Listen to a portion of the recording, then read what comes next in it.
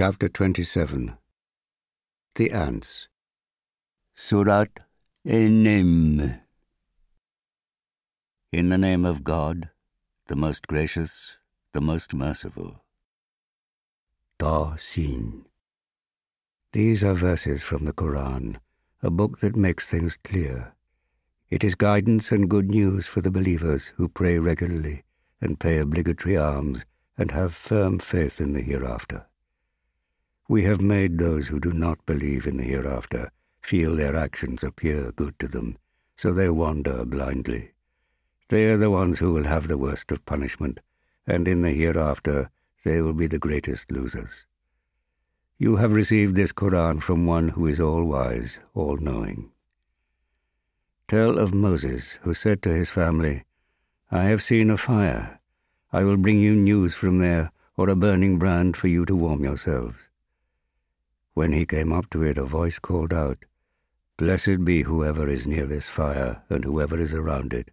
Glory be to God, Lord of the universe. O Moses, I am God, the powerful, the wise. Throw down your staff. But when he saw it moving like a snake, he turned and fled. Moses, do not be afraid. The messengers need have no fear in my presence. As for those who do wrong and then do good after evil, I am most forgiving, most merciful. Now put your hand inside your cloak, next to your bosom, and it will come out shining white, without any blemish. This will be one of the 9 signs for Pharaoh and his people, for truly they are a rebellious people. But when our signs came to them in all their clarity, they said, This is clearly sorcery. And they persisted in rejecting them wrongfully and arrogantly, while in their hearts they were convinced of their truth. Observe, then, how evil was the fate of the evildoers. We bestowed knowledge on David and Solomon, and they both said, Praise be to God, who has exalted us above many of his believing servants. Solomon succeeded David. He said, Know, my people, that we have been taught the speech of birds and endowed with all good things. Surely this is God's manifest grace. Solomon's hosts of jinn and men and birds were all gathered together in his presence and were ranged in battle order. And when they came to the valley of the ants, one ant said, Ants, go into your dwellings, in case Solomon and his hosts inadvertently crush you. Solomon smiled broadly at its words and said, Lord, inspire me to be thankful for the blessings you have granted me and my parents, and to do good deeds that please you, and include me, by your grace, among your righteous servants. Then Solomon inspected the birds and said, How is it that I do not see the hoopoe? Is he absent then? I shall surely punish him severely or order him to be executed, unless he gives me a good reason for his absence. But he was not long in coming, and said, I have learnt something you did not know. I have come to you from Sheba with reliable news. I found a woman ruling over them, who has been given everything, and she has a mighty throne. I found her and her people worshipping the sun instead of God. Satan has made their conduct appear good to them, and has thus diverted them from the right path, so that they might not be guided. Should they not worship God, who brings forth what is hidden in the heavens and earth, and knows both what you conceal and what you make known? He is God, there is no deity but he, the Lord of the mighty throne. Solomon said, We shall soon see whether you have spoken the truth, or whether you are a liar. Go with this letter of mine, and lay it before them, then withdraw from them, and see how they respond. The Queen of Sheba said, O counselors, an honorable letter has been delivered to me. It is from Solomon.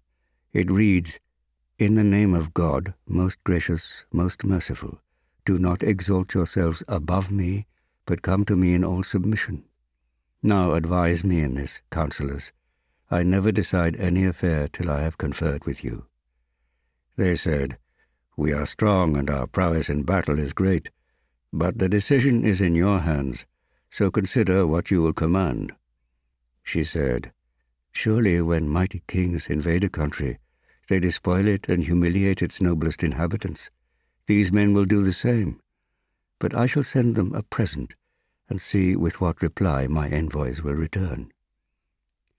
So when the envoy came to Solomon, he said, "What, are you offering me wealth?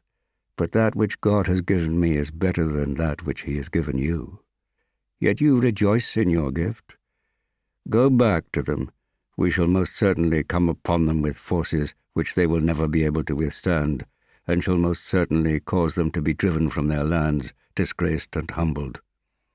Solomon then said, "O counselors, which of you can bring me her throne before they come to me in submission?"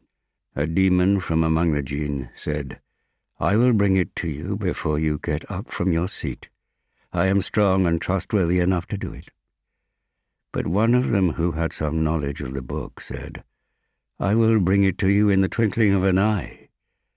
When Solomon saw it placed before him, he exclaimed, "This is by the grace of my Lord, to test whether I am grateful or ungrateful. Whosoever is grateful, it is for the good of his own self, and whosoever is ungrateful, then surely my Lord is self-sufficient and generous." He said, "Disguise her throne. We shall see whether or not she will recognize it." When she came to Solomon, she was asked, "Is your throne like this?" She replied, "It looks as though it were the same, and we had been given knowledge of your power before this, and we have already submitted." And that which she used to worship beside God had stopped her from believing, for she came of a disbelieving people. Then she was bidden to enter the palace, but when she saw it, she thought it was a deep pool of water, and bared her legs.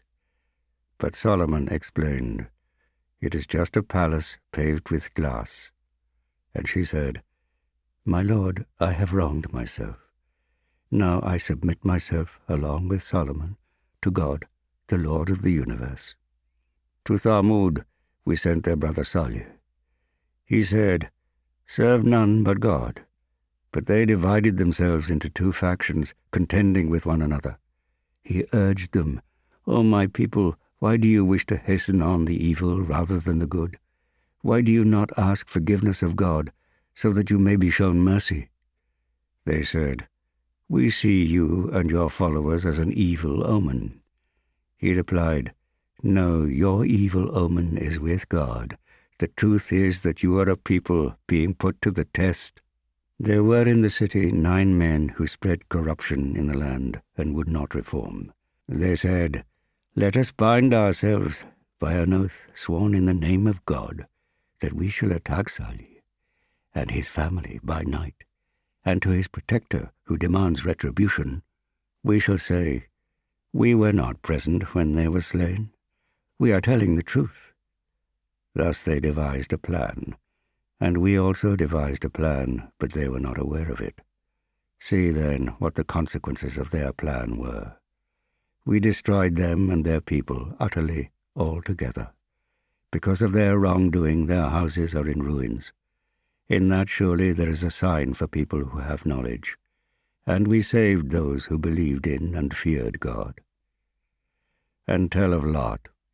He said to his people, "Will you commit evil knowingly? Must you go lustfully to men instead of women? Indeed, you are a people who are deeply ignorant." The only answer of his people was, "Drive out Lot and his family from the city. They are a people who make themselves out to be pure." So we delivered him and his family, except his wife.